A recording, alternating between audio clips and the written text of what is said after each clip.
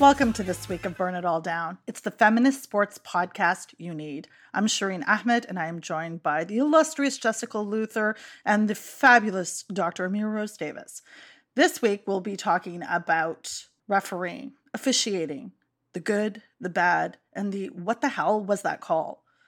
To jump right into it, we're going to start with a question for both of you. The Cleveland MLB team has recently changed its name.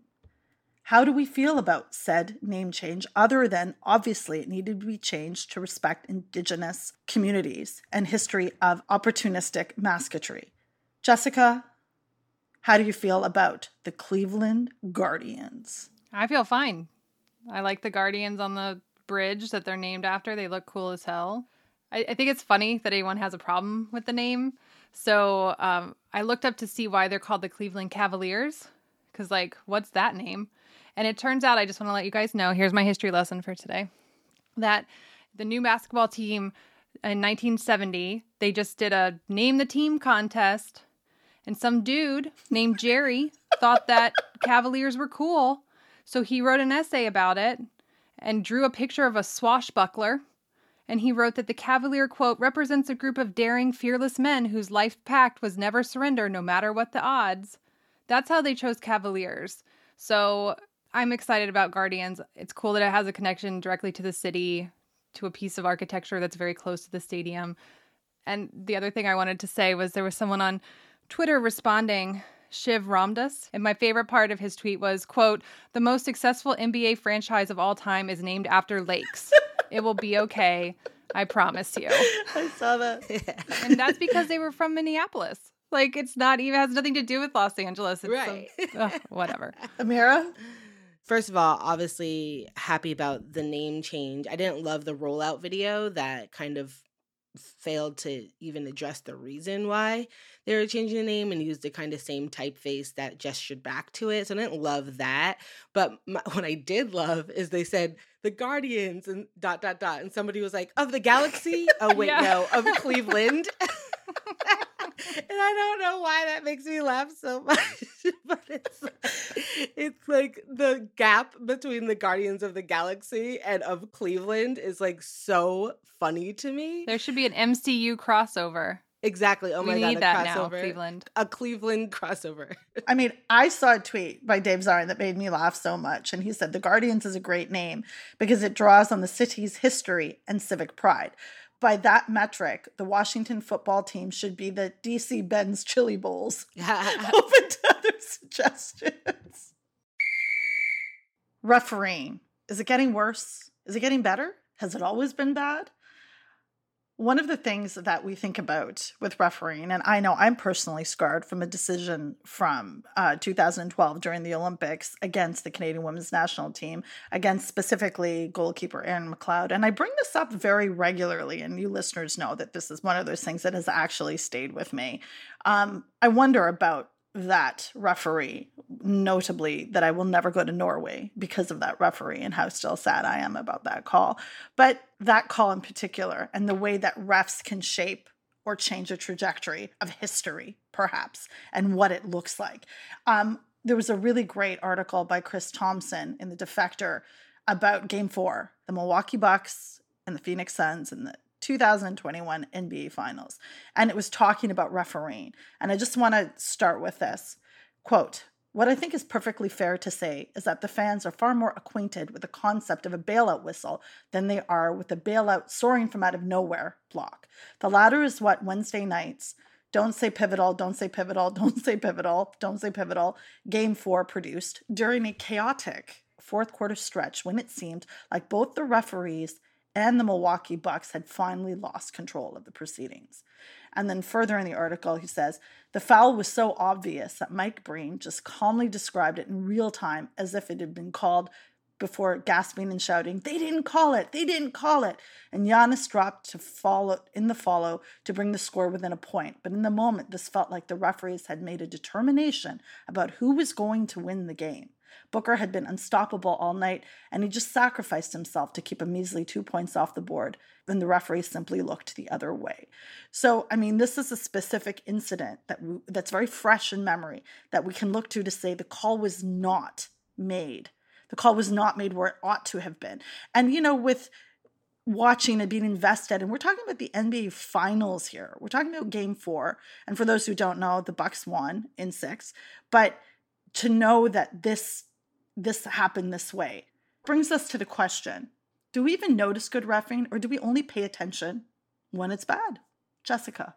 Yeah, I think we mainly pay attention when it's bad. There's like this emotional attachment to games, just like you have, Shireen, where it feels like the refs did a bad job, whereas when things run smoothly and as they should, we might make a note of it in the moment, but we don't like carry that with us. It's not like imprinted on us the way that bad reffing seems to be.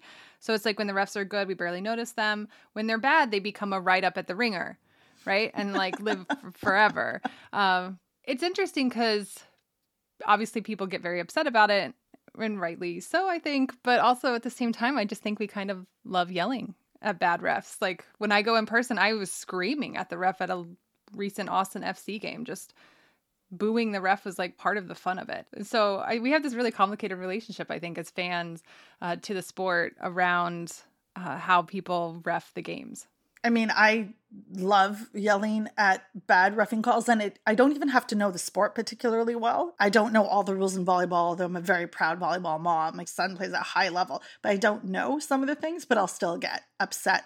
Watched Canada play last night in the Olympics, Canadian men against Italy, and there were some blocks. I'm like, that was a touch. That was a touch. Do I know that it was a touch? No. Do I even know the rules about a touch? Not necessarily. Amira? Yeah, I was trying to think of like who are notable refs that jump to my mind. And immediately I thought about NFL, long-term NFL, now retired ref Ed Hockley. And he was easily like one of the most recognizable refs, in part because he was the longest tenured ref in the NFL, and people like kind of knew him. Like he was really notable for his biceps. They like popped in his little ref uniform. And he had like fan pages dedicated to him, like in his biceps. But really what catapults Ed to fame is in 2008, where he misses a huge call at the end of this game. And it was like... And Amira, what was the miss call? Because I didn't watch football before I met you, and I have no idea. What happened back then? It was a call that came in the final minute of a game. Denver had a 2nd and 1 right at the 1 yard line, and they were down by a touchdown. Jay Cutler, quarterback at the time, dropped back and the ball came out of his hands and the Chargers recovered. But Hockley ruled it an incomplete pass instead of a fumble. So the fumble would have ended the game essentially, but instead, because the whistle was blown, there was no way to overturn it, even though it was very clear that the call was wrong. He immediately said he got the call wrong, but there's literally no way after a whistle's blown to overturn the call. And then right after that, the Broncos went on to score and scored the 2-point conversion and won. And so we got a series of pieces asking if like all of his perfection, and he constantly tested at the highest of the rule book in the NFL, your referee performance gets graded every week, and those with the highest grades at the end of the season are chosen to be postseason refs and then Super Bowl refs. And he was the constant person in that rotation.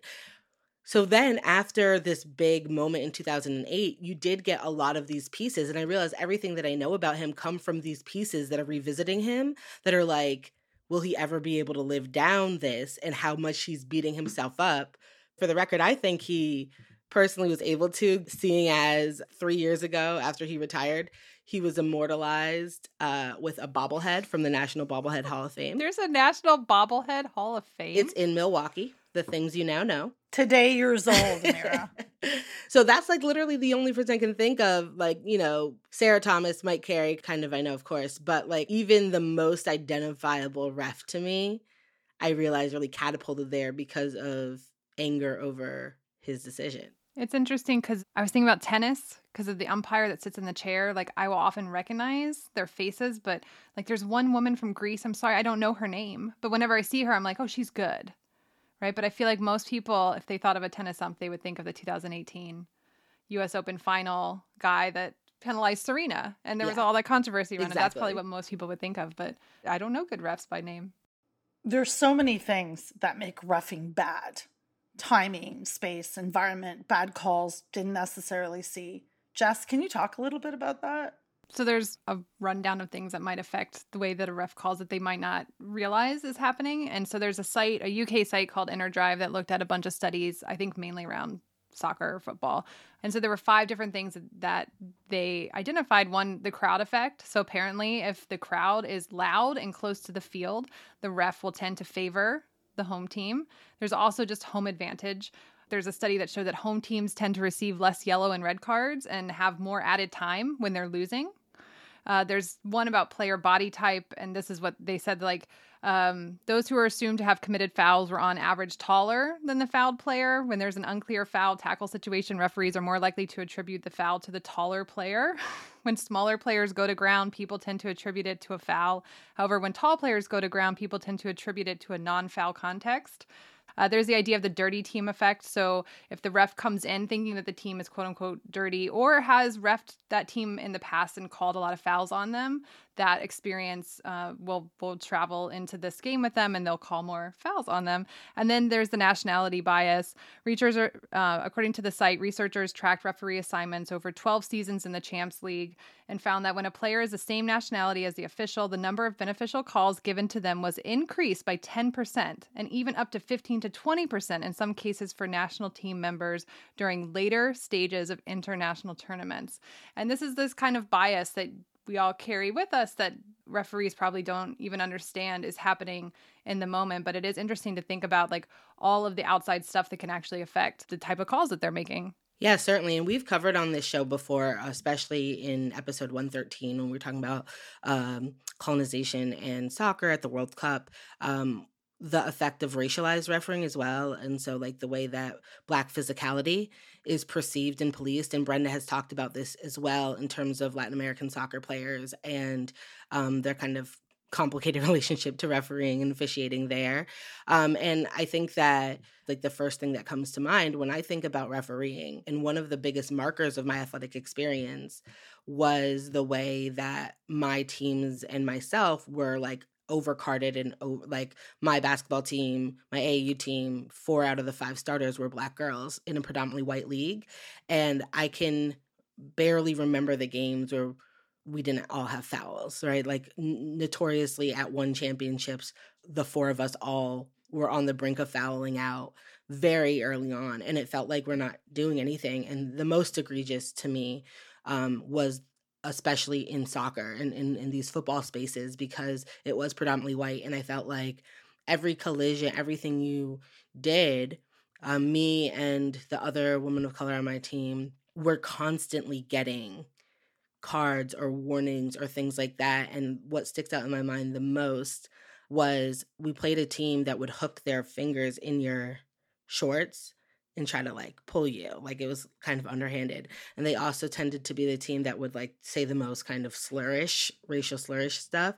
So I remember one time we pulled away quite aggressively from them, and the force in which we pulled away was what got their attention, and not the fact that they were A, calling us out of our name, and B, like physically constraining us. And so I think that a lot of people grow up with those experiences, and then you get some of those things on like the highest levels of sport where you're like, this kind of feels like the perception of Black physicality, which we know runs through everything, runs through policing, runs through refereeing, runs through school safety officers, also impacts the games in this way and what is called. I wanted to just sort of add on that. Like the first time I was racially abused, it was on the pitch. And we're lined up for a set piece, like a corner kick.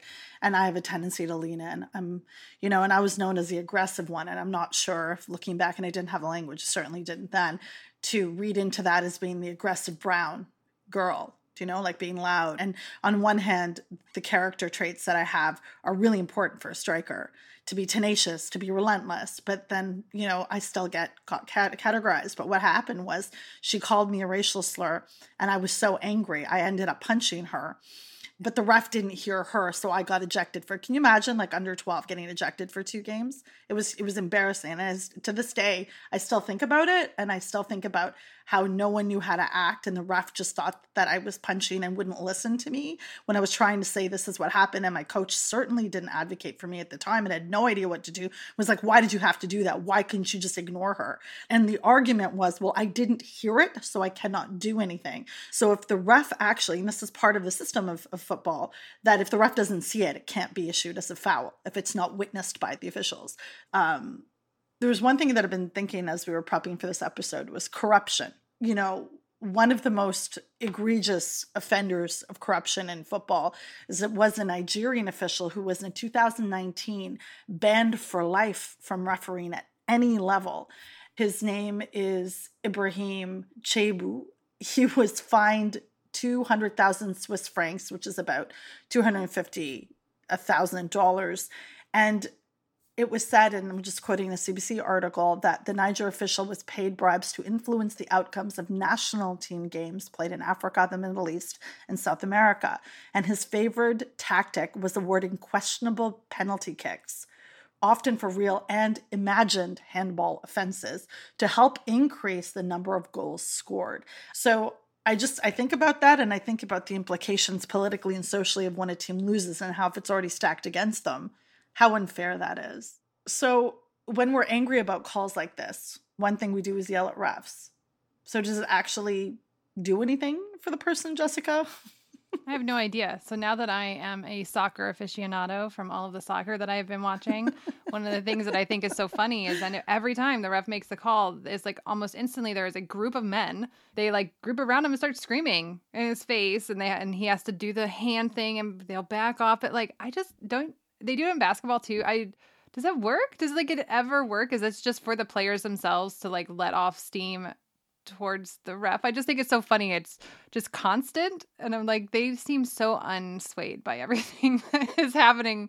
So I don't know. I just think it's a funny part of the reffing process is like hurting these men, like keeping their emotions in check and stuff. Certainly women yell at the refs in basketball. Diana Taurasi is incredibly famous for it. Yeah, I think it's also like who's doing the yelling. Like back when I had the conversation with Erica Domback, head coach of Penn State and current assistant coach at the Olympics with the U.S. national team, I asked her like how she was like so calm on the sidelines all the time, because she's like remarkably calm. And she was like, well, she's like learned how to do that.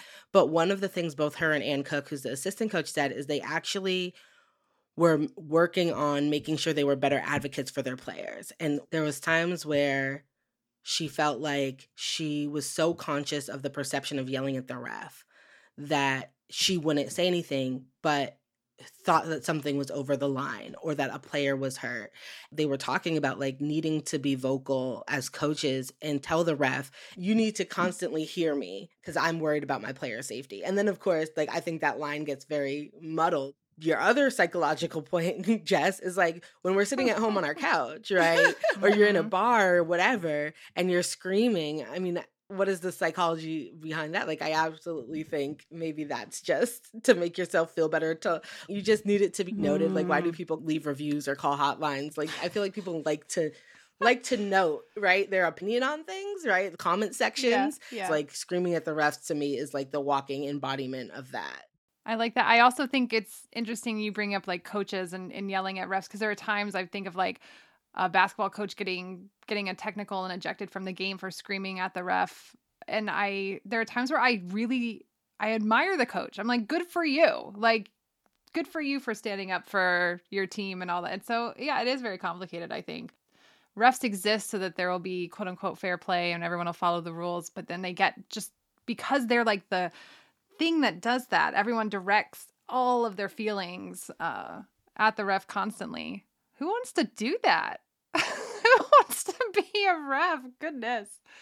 Well, I remember last year in the Wubble when I was watching Chicago Sky's James Wade was advocating for the players. And I remember he got attacked. And part of me is like, he's doing something valiant by defending the players against this huge injustice. Against the man. Against the man. Yeah. And we're so invested in sport that when these things happen, it's like there's this righteousness that comes up.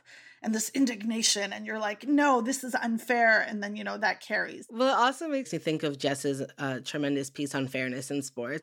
But right, like that constant pursuit of like what is fair and equitable, right, is the guise of all this in terms of like angst against the refs and how the refs are supposed to be like the gatekeepers of fairness. And so what we've seen, right, Shireen, is like attempts to help this like fairness process within refereeing, which sometimes means taking the decisions out of people's hands and putting it into like, I don't know, machines. Right. So technology, if we can't trust people, if they can be bribed, if they can be corrupt, can we trust machines? Is this a possible solution or plausible solution? Jessica, let's talk about tech. Yeah, I think it's so interesting, the turn to tech as a way to mitigate human subjectivity. And that's such a good point, Amira, that like they are the locus of fairness within the game, the refs. But we also recognize constantly that they are humans who fuck up. And like we are just holding all of that at once.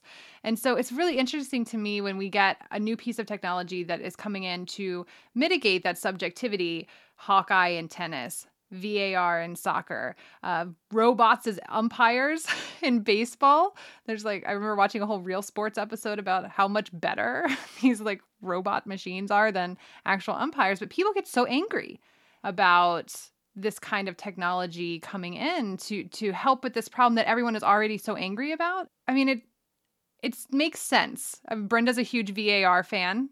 It's like for all of the things Brenda does not like, she definitely likes VAR because it removes that kind of subjectivity within the game, because you can check on things that you couldn't before, handballs in particular, as Shireen was talking about with that corrupt official. There are legitimate concerns, though, like what happens, especially at the pro level, if we're subbing in all this technology, what is going on at the lower levels? And I think about this with tennis in particular. So when it went to Hawkeye fully, right, for the US Open during the pandemic, I think it was fully Hawkeye doing all of the calls. So they got rid of all the line judges and just had the umpire in the chair. And the thing that people kept bringing up was that you become an umpire because you're a line judge. And like you learn the game of tennis and how to judge it and how to ref it properly by going up the ranks as a line judge and eventually sitting in the chair and doing that. So like if we're removing the learning process that comes from being a ref that allows you to be the overall umbrella ref, what's being lost there? And I think that's such an interesting quandary of like, how do we manage the knowledge of the game? Because I don't think you can fully remove humans, but also this attempt to be more fair. And the other thing I'll say about this is just always the caveat that technology is created by humans. So like technology is not some perfect, like there's a human subjectivity with any kind of technology that you have. But man, I love Hawkeye. Like I'm so glad that tennis uses it now. But I do wonder what that will mean if we fully get rid of line judges. What would the impact possibly be on the umpires in the chair? Yeah, so the other, thing that I think of, and go with me here because at first it's going to seem like a little bit of a stretch. When we talk about prison abolition, when we talk about community policing and stuff like that, a lot of times it's a hard conversation to have because we don't have a framework for thinking about it, right? People are like, well, what would it look like without cops? Like, what would it, when I interviewed Benji about abolition in sports a few episodes ago, one of the things they made a point about was like, well, we already have places in which we know what that looks like. Colleges, for instance, where you see self-policing outside of the structure of law. And so it made me think about where we saw currently in sports where there was an absence of refs or a different model of refereeing or officiating sport. And so the example that I thought about was Ultimate Frisbee. Now, we've had Ultimate folks on the show, of course, and, growing up in Western Massachusetts, we're like Ultimate Central, baby. So I grew up playing Summer Ultimate. And one of the features of Ultimate is that the players are the refs. The players make their own calls. And this is not simply like a kind of quirky, fun feature. It's actually to the core ethos of the sport. This is the text from one rule book. Ultimate relies on a spirit of sportsmanship that places the responsibility for fair play on the player. Highly competitive play is encouraged, but never at the expense of mutual respect among competitors, adherence to the agreed upon rules, or the basic joy of play. And how it works in practice is like, if you feel like you got fouled, you say, hey, you fouled me, right? But one of the things that's been interesting in Ultimate, especially it's been getting more professional and global, and even at one point the IOC was considering it for Olympic inclusion, was as it moved up, there's this kind of outside insistence like, hey, well, now you need to introduce refs, right? Because what happens if you have bad calls. One of the things that, especially in talks with the IOC, is they were like, oh, what the IOC likes about us is that we're like most adhered to their model, like mutual respect and all of this stuff. But what will some outside person, right? Like, how will some outside person watching know better than the players if that was really a foul or if that was really what you're doing? And so some of the negotiations where it stands now is there's some leagues that have introduced like not quite a ref, but what they call like a kind of observer who's more like a mediator, right? So less like, hi, I'm in control, this is what it is, but more like an outside person who's like, okay, well, if you guys have a disagreement, from my standpoint, this is kind of went down. And it's like playground rules, like obviously, and when you call your own fouls. And of course, sometimes people, they're like, okay, no, you weren't really fouled. But I think part of it is like within that culture, within the idea, is that everybody does have a kind of sense of like what is really a foul or not, and can tell each other, no, that wasn't foul, you're just bullshitting. So Ultimate is one model of refereeing and officiating outside of what we usually see. Jess, do you have another example? I do have another example. Youth tennis. So the junior level of tennis, and apparently also in high school, they don't have line judges. And so the players themselves, which often they're very young, are the ones calling whether or not it's in or out. And as you're talking about Ultimate, I'm like, but people then cheat. Like, I can't get away from that cynical notion. And so I actually came across this essay at Sports Illustrated by a high school tennis player, and he was critiquing the lack of line judges because he says high school tennis is now just fully corrupt, that like people cheat all the time, that there's massive unfair calls. And he had this one example of a time when he was sure that the ball was out and the other player had said it was in, and he got in trouble for fighting it, like that he wasn't being sportsman-like. And how frustrating that was as a player, and if the high school tennis is a mess and da-da-da-da. And so it's so interesting because I am so cynical about the idea of sportsmanship, I guess. Those feelings that were coming up when I was like, they cheat. Like, but I get, honestly, I get that frustration, right? Because it's so frustrating when you feel like something's unfair. And like, this is going to feel like out of left field, but like, this is what it makes me feel of. You know how competitive I am. Me and Michael were on one of those like newlyweds games on a Disney cruise ship. Of course. This is like the most Amira story ever. Keep going. And we were on a roll. And the question was, what did like Mike first notice about me or whatever? And it's like a running joke that he noticed that I didn't have an ass. Okay. That's like the running joke. I know that's what he said. So I said, oh, of course, it was my quote unquote, like as a joke. And they said I got it wrong. And I was like, I know for a fact that's not wrong. It's just that they weren't like fully listening. And it made me so mad. Like I will constantly think about that. I wish you guys could see her face right now. Like her eyes are gigantic. I am like really upset about it. Like, and I had like one too many drinks at that point. So I was very vocal. I was like, I am a professor. I know things. That is a mediator. Not true. That was incorrect. But like, so I get it. It's also like sport for a lot of people is about winning, and not just sport. Like if it's a newlywed game, or I remember my ex-husband and I used to play mini putt, and one point I almost pushed him over a little bridge because I wanted to win that game, and I offer no apologies for it, like whatever. But the idea of youth being in charge of this and knowing at that point that honesty and sportsmanship is paramount. I'm sorry, if I was 12 and when I coach young girls playing soccer, you tell them to cheat. I don't tell them to cheat. I say if the ball goes out, girls pick it up and put it in to save time, and just do it. Like don't stop and look at the ref and go, whose call is it? Pick up the damn ball. You take that and you move, which I think is strategy. It's not cheating. It's strategy. You call putt-putt mini-putt? It's mini golf. Mini golf. Mini putt. Oh my gosh, I agree with Shireen on a saying. Mini golf. She called it mini putt. I like oscillate between mini putt and mini golf, but it's usually mini golf. Oh, mini putt. So that last story you told was about mini golf. Yeah. So the bridge was in a mini golf. Yeah. Now that makes it more understanding. See, told you. We don't call it mini putt. For an extended discussion on officiating, refereeing, and what could be considered good solutions or ideas to improve that sphere, head over to Patreon, and we have more discussion.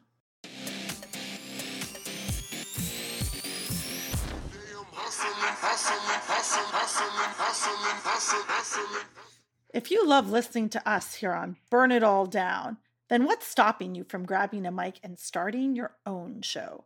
And there's no better place to host than Blue Wire Hustle. Hustle was created to give everyone the opportunity to take your podcast to the next level. Or if you want to host a podcast and just don't know where to start, Hustle is the perfect place for you.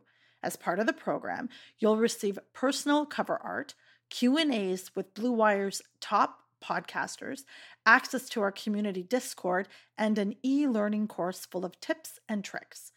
And on top of that, we'll help you get your show pushed out to Apple, Spotify, Google, Stitcher, and all other listening platforms. And the best part is, you can get all of this for only $15 a month, the same rate as any other hosting site would charge you just for the initial setup. So, if you're ready to do more than just listen to us talk about your favorite team, then make your voice heard in Hustle. Acceptance into the program is limited, so get your application in today. To apply, go to bwhustle.com/join. Check out the description box in this episode to find out more. But that's bwhustle.com/join. Are you, like us, ready to watch Simone Biles, Katie Ledecky, Sue Bird, and Allison Felix bring home gold? The 2020 Tokyo Olympics are underway, and NBC is ready to showcase the women who are winning gold and inspiring generations. Check out the On Her Turf at the Olympics daily podcast throughout the Olympic Games to hear hosts Lindsay Zarniak, MJ Acosta-Ruiz, and Olympian Lolo Jones bring you the action that's leading headlines and winning golds. Follow On Her Turf on Twitter and Instagram, and listen to On Her Turf at the Olympics on Apple, Spotify, or wherever you get your podcasts. Every deep playoff run starts with building an amazing team. Doing the same for your business doesn't take a room full of scouts. You just need Indeed. Don't spend hours on multiple job sites looking for candidates with the right skills when you can do it all with Indeed. Hate waiting? Indeed's US data shows over 80% of Indeed employers find quality candidates whose resumes on Indeed matches their job description the moment they sponsor a job. Something I love about Indeed is that it makes hiring all in one place so easy, because with virtual interviews, Indeed saves you time. You can message, schedule, and interview top talent all in one place. Indeed knows that when you're growing your business, you have to make every dollar count. That's why when you sponsor a job, you only pay for quality applications from resumes in our database matching your job description. Visit Indeed.com/Blue Wire to start hiring today. Just go to Indeed.com/Blue Wire. That's Indeed.com/Blue Wire. Terms and conditions apply. Cost per application pricing not available for everyone. Need to hire? You need Indeed.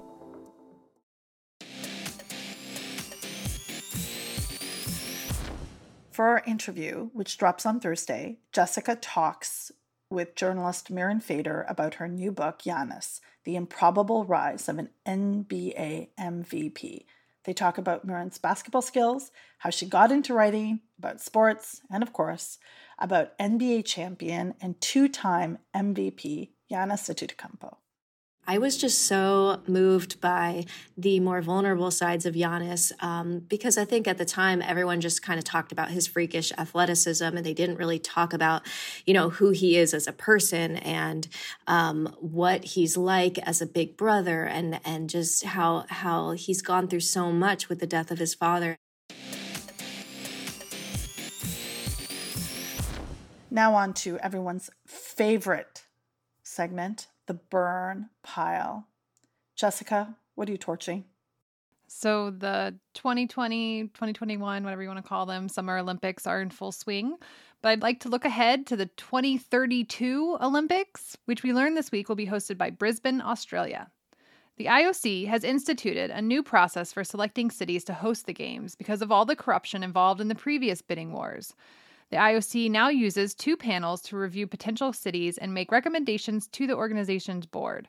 In February, the selection committee said Brisbane was its, quote, preferred partner, and so the IOC's membership votes last week were just actually a mere formality.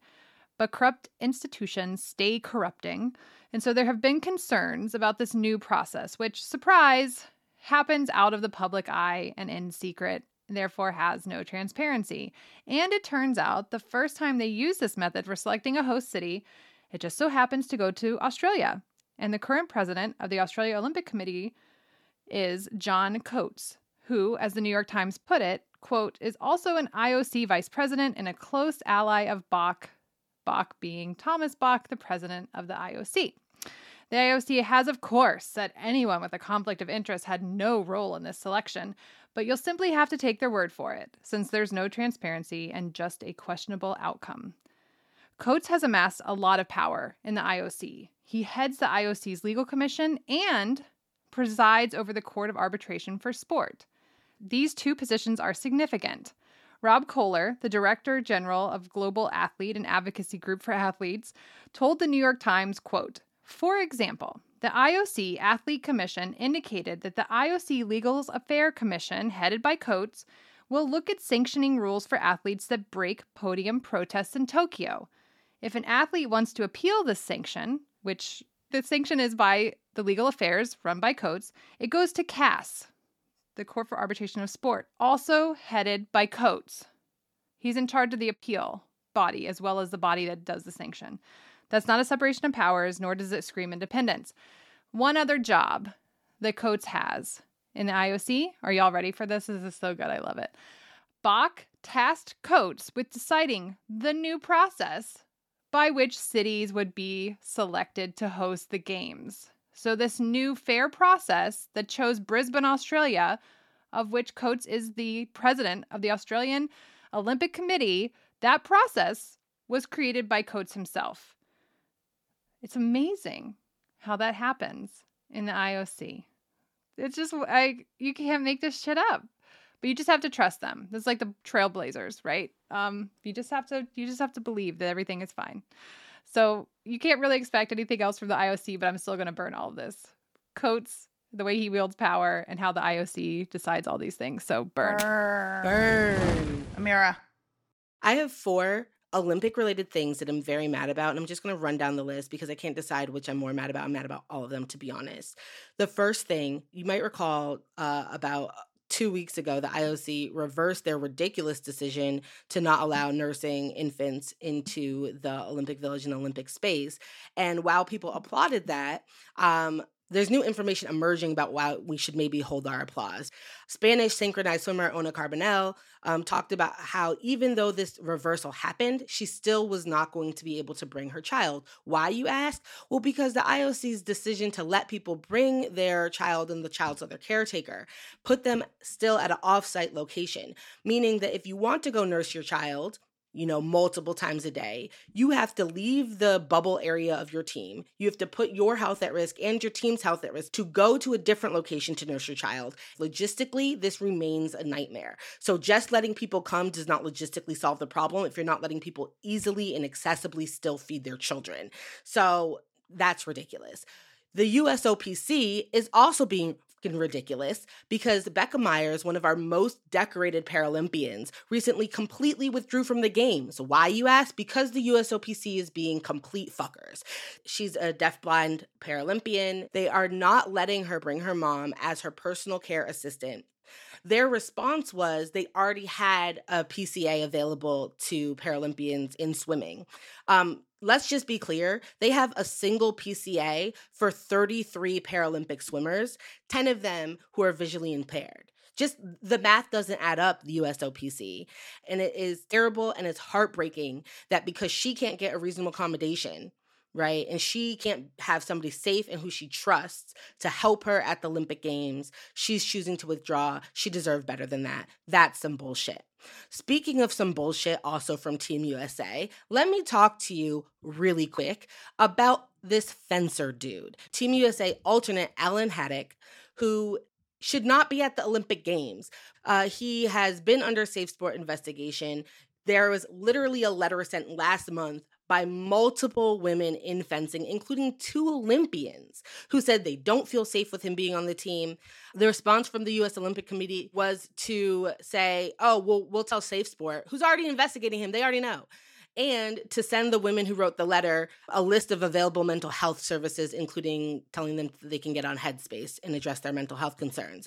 They're not concerned about that. What they're concerned about is that you're letting an abuser on the Olympic team, despite him being under investigation, and the compromise was that he could go to the games, but he can't be in the Olympic Village. And he's mad about that. Turning around and having the audacity to say, I'm mad because it's infringing on my right to be in the village. You shouldn't be there. You're harming people. People are telling you they're deeply concerned. The fact that he's included at expense of other people's safety is wild. And lastly, that brings me to yet another similar case of Taylor Crabb. Taylor Crabb, a USA volleyball person who was serving a suspension from international competition because he's not supposed to be near girls. We don't know the extent of the investigation. We know that the ruling from Safe Sport was that you can't compete internationally, you can't be near girls. He violated that and coached a junior camp. And then they shortened the suspension, let him compete at Worlds, and let him go to the Olympics. He was all set to go to the Olympics. He got COVID. He won't be at the games, but everything is framing it like, oh no, he can't be there because of COVID,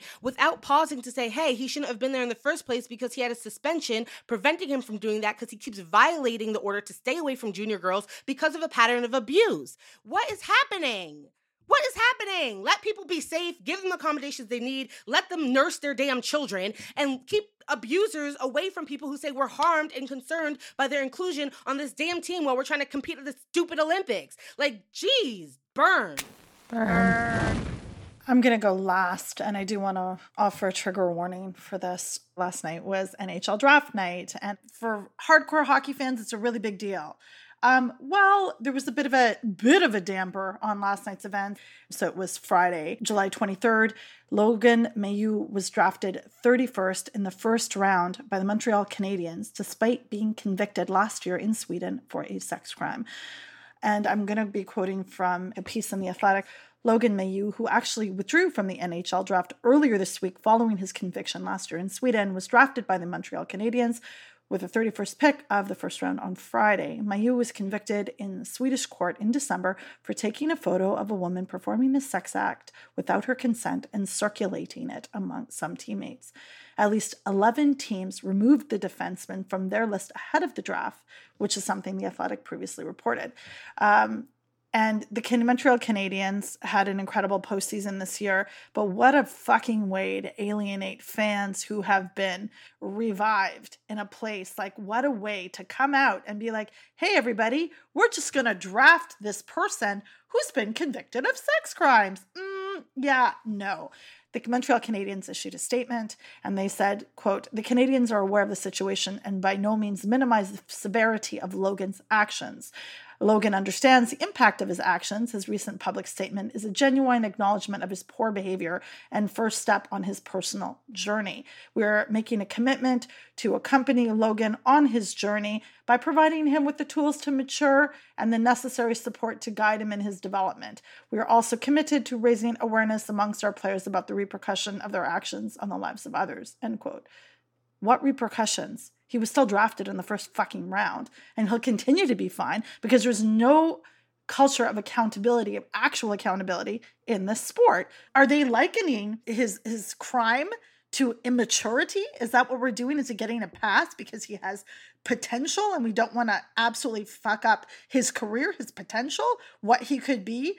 I'm angry about this for many, many reasons. Also just want to point out, and this is something Jessica tweeted, Marc Bergevin, who is the GM of the Montreal Canadiens, was also director of player personnel in 2010 with the Chicago NHL team. This is a fucking mess. The same NHL team that's constantly being investigated. And just shout out to Rick Westhead of TSN for his incredible reporting on players who are now suing the club for being sexually abused by a former coach. So I enjoyed the postseason of Montreal, but I'm happy to hate and continue to disassociate from a team that upholds misogyny and ignores the action of players because they value them more than the lives of women.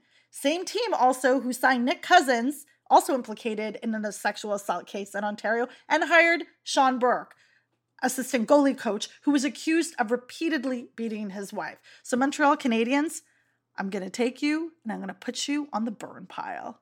Burn. Burn. Burn.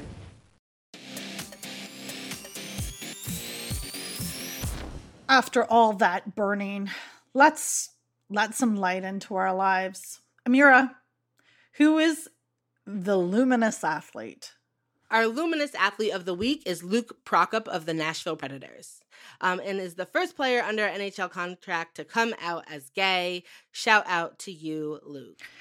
And for athlete of the dazzling debut, 24-year-old Uche Eke is the first gymnast to represent Nigeria at the Olympics, and we are so happy to see him there.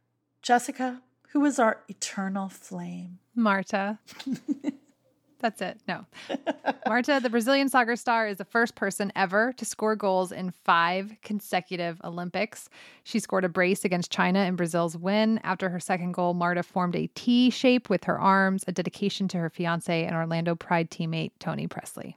And our Northern star for this week is Christine Sinclair. Captain of the Canadian women's national team, becomes the first Canadian and the 4th player ever to make it 300 international appearances for their country. As we know, Sinky is the top international goal scorer of all time. Jess, who's a bright light?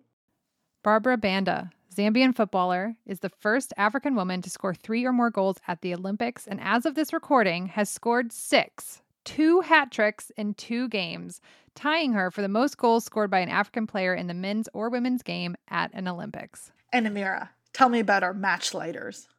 Match lighters of the week are the Players Association of the National Women's Soccer League, who launched a new website, nomoresidehustles.com. Please check it out. It's a site where you can spread the word and sign the pledge, agreeing that professional athletes, regardless of gender, shouldn't have to work 2, 3, or 4 jobs to support themselves.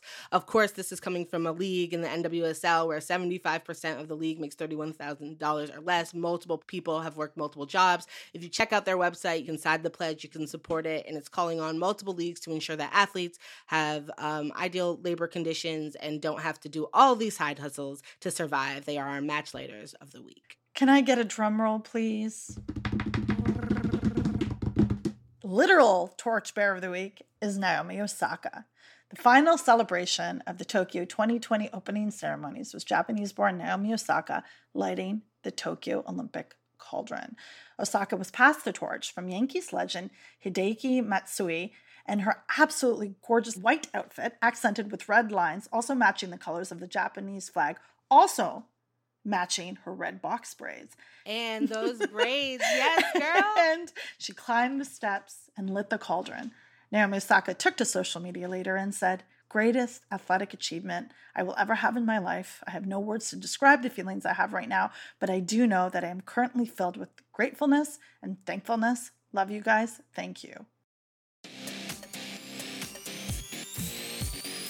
What's good? Jessica, what is good? This is a very hard one for me this week. I had a really hard week. So on Friday, I was deadlifting. I was warming up to deadlift, so it wasn't even a ton of weight, and my lower back popped. I'm not sure if there was a sound, but there was certainly a feeling. I was in a lot of pain. By Saturday morning, it was so intense that Aaron wanted to call an ambulance. We weren't sure that we could get me out of the house, but he was able to get me to the car. He took me to the ER. Everything was so bad that they actually gave me 2 shots, which hurt like hell. One was anti-inflammatory drug to try to calm my muscles down, and the other one was just straight morphine. And then they gave me pain meds with narcotics in them. They gave me a muscle relaxer, and they sent me home. I feel like I slept through Saturday, Sunday, Monday, Tuesday, probably part of Wednesday. It was just a really tough time, and so I feel like I'm going to cry. I guess what's good in my world is Aaron. He was amazing this week. I couldn't walk on my own for days, and he would lead me around the house. I would grab onto his forearms, and I couldn't sit down.